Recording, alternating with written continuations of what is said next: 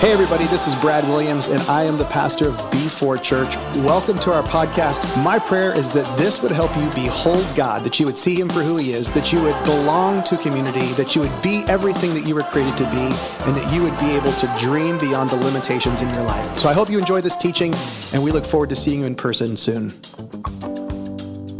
Well, hey everyone, welcome to the B4 podcast. My name is Alex. I'm one of the pastors here at the church and the director of adult ministry. And I am Ashleigh, and I am on staff, and I'm actually on your team. Yeah. We get to work together every day. We do. And today, it's just you and me on the podcast. Everybody else abandoned us. They did, yeah. In the last couple of weeks, we've had both Brad and Steve Mitchell join us, and schedules and conflicts and all those things. But today, we are getting to wrap up the 4B series by talking about Beyond. Which we talked about. We both, on hearing the Beyond was one of the 4 B's of B4, we immediately thought of Buzz Lightyear. Right, yeah. It's two things. One, it's that we're both children of the 90s. And then two, that I am like thoroughly engrossed in Disney movies with my kids right now. But I remember we were at the director's retreat and we were praying through this whole idea, working through some of these things. And I remember when the word beyond got put up there, I could not help but laugh. And like the jokes and the puns were coming out left and right. Hard to avoid. Yeah. So if you're listening to this or you listened to the message and you thought the same thing, hey, you're in good company. We're all thinking of Buzz Lightyear. Right. We all sort of have wondered the same thing. Part of my even just wrestling with this word was, how do you beyond? Yeah, it's the only one that isn't a verb. Right, of the exactly. 4 B's. Like I can't be beyonding or beyonder. Or I didn't beyonded. I don't even know what that would be in the past tense. Yeah, so like the language seems a little confusing, but as Brad led us through this exercise of helping us understand why this word meant so much to him, even though it felt kind of strange, at the same time I couldn't deny the power that sat behind the word, the meaning of the word at least. Yeah, I think once it's explained of what you're meaning, the word beyond actually encompasses it pretty well. Because I think any other term that we would have tried to use would have been too limiting. But beyond means we're not just talking about things we do for missions or things that we do in other places of the world, but beyond is just like beyond yourself. Yeah. And that could include how you react with your family. That could include how you're interacting with your coworkers. That could look like a whole host of things more than just pigeonholing ourselves into we're doing outreach or we're doing mission. It's so much bigger than that. Yeah. And like you said, those things are a piece of the concept idea of beyond. Yeah, of course. But we want to make sure that we think beyond even those things. That's again why the word beyond. Yeah, beyond. It's again why the word I think it works so well. If you're new to this podcast, you're just tuning in, we've been covering the 4 B's of B4 for the last few weeks on a teaching series, but also in this subsequent podcast. And one of the things we've been doing is following the life of a guy named Abram or Abraham in the Bible. And this is partly what has inspired this whole series is his story. And one of the things we see about Abraham is that his life has to move away from a point of comfort to beyond something greater. Mm-hmm. Yeah, he starts in the land of Ur, living like everybody at the time would have lived with his father's family. And God shows up and says, hey, I want you to go somewhere else. I want you to think beyond this little world that you have known and do something. And at the time, like we move all the time in today's society. And I think maybe we don't understand how countercultural that was at the time to be like, hey, you're going to leave your whole family and you're going to go to a completely new place. That was not a common thing. No, I mean, most people never left a 30-mile radius of their home for like their entire lifetime, which I know sounds crazy because some of us drive more than that to commute to work in one day. But that's the reality. I mean, I was thinking about it this morning because I knew we were going to have this conversation. I was thinking about, the famous Great Commission Jesus line where he tells his disciples to go out into all of the world and to make disciples of all nations. And he's basically telling a group of people that have never left like their neighborhood and to like go to the ends of the earth. Yeah. And it's just fascinating to think about the that adventure, but also the cost associated with that. Yeah. He sets us up for that, which is really interesting. So when I was thinking about the story, I thought there's a lot of practical reasons why we shouldn't think outside of ourselves. Like what? Well, like Abraham, like think about it. So like his whole livelihood, his like retirement, all of those things would be based on his family. His family. Yeah. His friendships. Yeah. His like, he was to inherit a family business, things like that. So the audacity of God to tell him, I got something else for you, but I don't really like, I'm not going to tell you what that is. It's just out there. Come on now. Yeah. Well, and I think that's a good example that the things that God calls us to are very rarely easy. It's not that God says, oh, you want to do this, and so my plan for you is to do 100% the opposite of this. God is not sadistic in that way. Yeah. The classic example of, kids praying, please don't make me a missionary kind of a thing. That's not what he's doing. If you hate traveling, he's probably not going to cause you to be a missionary, but maybe. But at the same time, like what he calls us to very rarely is clear, very rarely is what we expect, and very rarely keeps us in our comfort zone. That's good. Very rarely clear what we expect and in our comfort zone. And that last one, I think, is one of the reasons why we struggle so much stepping into this, is because it is beyond the boundaries of our comfort zone, like it was for Abraham, like it would be for the disciples, like it is for us as well. And I think that's one of the reasons why it's such an emphasis for us as a church. Yeah, it goes against like Americans. We are very comfortable people, and we have a hard time being able to tell what is the Holy Spirit pushing us to do something and what is just uncomfortable. Yeah, totally. Am I in an awkward situation I shouldn't be in, or is this a place where the Holy Spirit is pushing me to go? And that's a hard balance. Like I wrestle with that all the time of knowing, should I push something? Should I not? What's going on? Yeah, just because something's uncomfortable doesn't mean that that's not what God's calling you to do. Well, no. And I mean, the opposite is true too, though. What's that? That just because something is uncomfortable doesn't mean God is necessarily forcing. Yeah, you have to trust the Holy Spirit in that process. There's no formula to this. Yes. Right. But there's a principle in like our pain is where we experience the greatest amount of growth. And like whether you're training at the gym or whether you're working through like a doctoral thesis or a difficult relationship, either way, whatever the challenge is, that's going to be the greatest point of opportunity for growth for you. That's always true. And you think about kids too, like kids don't grow without good discipline and good boundaries. And that's not pleasant for them and it's uncomfortable for them, but they need it in order to grow and also to be able to think beyond themselves. If left to their own devices, they're just going to do what they want to do, and then they become selfish brats, and no one likes that. Okay, well, that's part of the idea of beyond. Even is like as you move beyond thinking so internally about yourself, it shifts your focus to the world out there. And so, as a church, we're saying, hey, this is a priority for us. That when we gather here as a people, our primary focus is not to just be internally focused on our comfort, the predictability of certain things that are happening in our faith community or our preferences. In fact, sometimes it's the opposite of that. It's to actually go out and reach people that we are not necessarily comfortable reaching. Right. We think you had said earlier, we are not called to be a fort. We are called to be a force.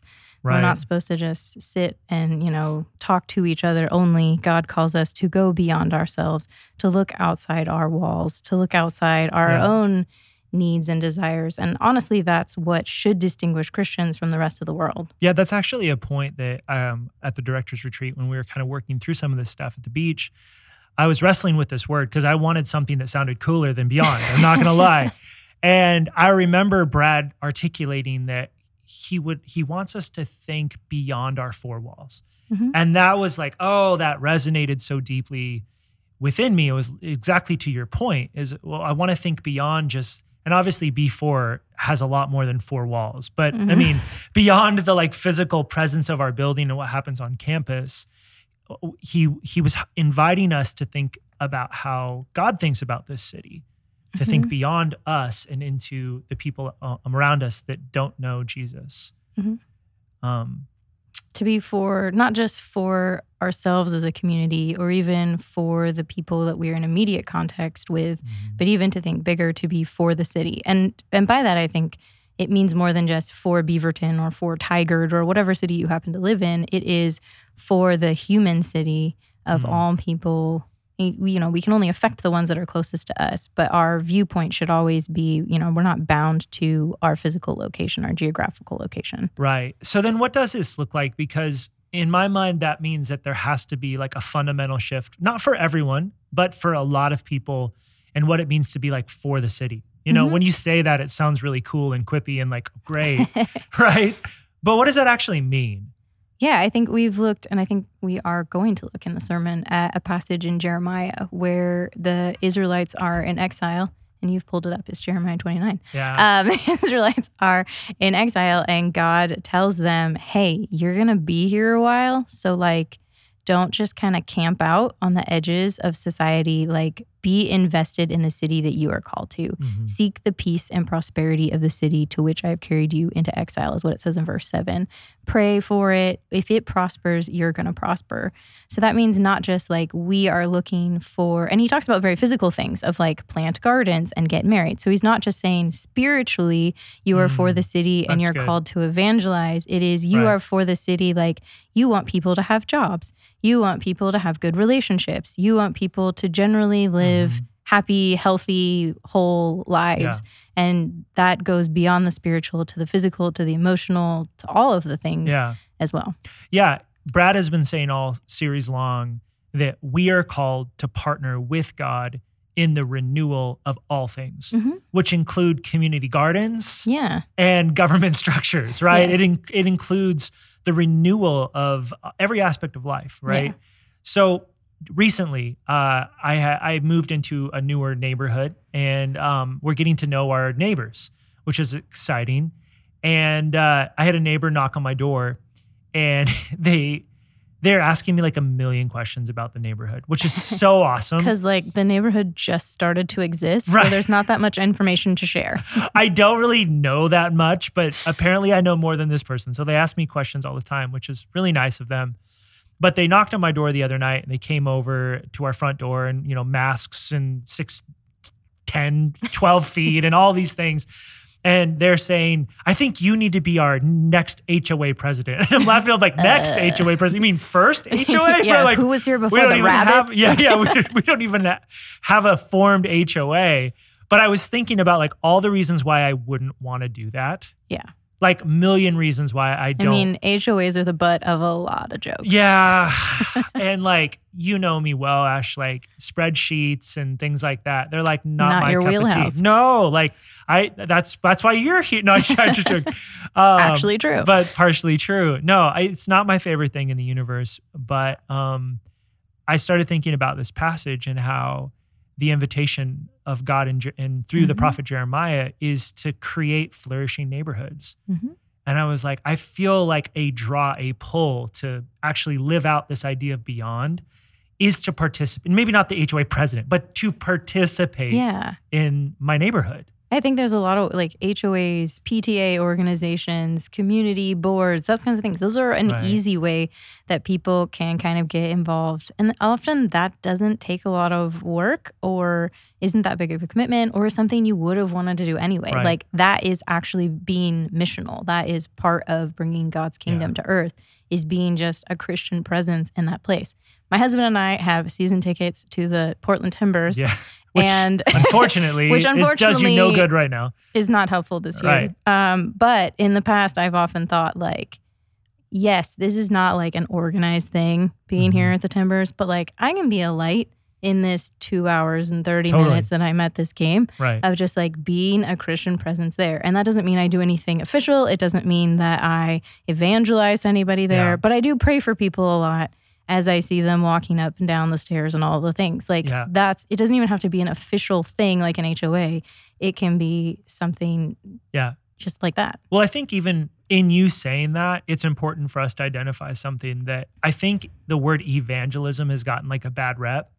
Like we have tacked on things like tracts and, pamphlets and, making sure we drop the gospel bomb and the Romans road or invite them to a Billy Graham crusade. None of those things in and of themselves are necessarily bad, although some people might debate that. But I think ultimately, like it is evangelism to be a faithful witness and presence in that space. Not necessarily forcing someone to convert their beliefs. Right. And I think you could make an argument that Jesus didn't do that either, but he drew in near. His proximity was close to the people he was around, and that impacted people. Mm-hmm. Yeah, it was funny. I knew we were recording this podcast today, and I was reading a book earlier today called The Common Rule, and it's all about basically forming rhythms, healthy rhythms in your life that can help you live connected to God and not go crazy.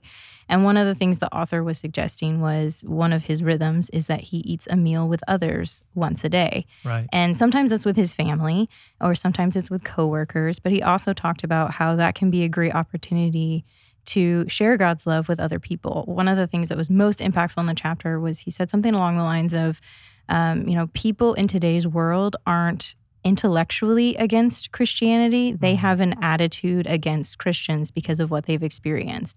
And so intellectual arguments and tracts and those sorts of things are not going to be effective. What is going to be effective to help those people experience God's love is them experiencing your love and experiencing hospitality. And so he suggested, which again, not COVID friendly right now, but like if you're having a meal once a week with your family or something, invite someone who isn't a part of your family. Right. Invite a neighbor, invite a coworker, somebody who's lonely, who just moved to town, any of those things. Yeah. It's a small thing like that can give people the opportunity to behold God in that environment, even if they don't know that's what's happening.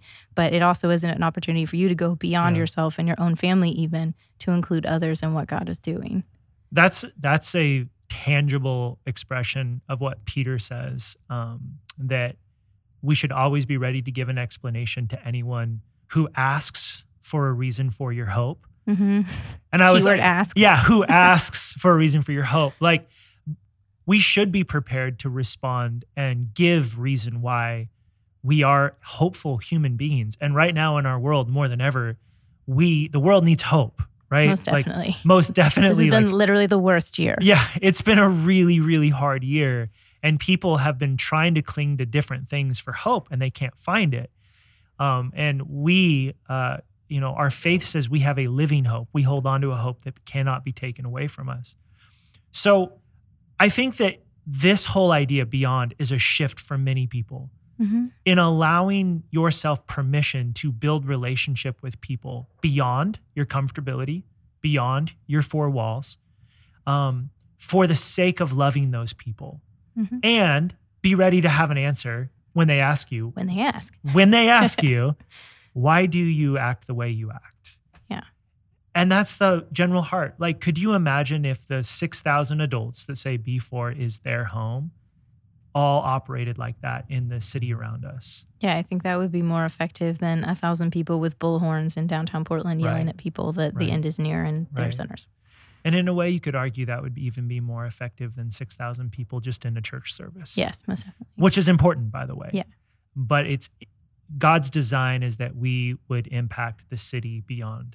Yeah, I think God never impacts us God himself is not selfish. He gives his love to us. And in turn, he expects us not to be selfish with the love and grace that we've received, but instead, every time we receive love and grace, to turn around and be able to give that to other people. That's so good. So any life change that happens with us is not strictly for us. It is so we can impact those around us, that we can go beyond ourselves and into our community and city and whatever to be able to do what God's called us to. So good. Well, hey, everyone, this was it.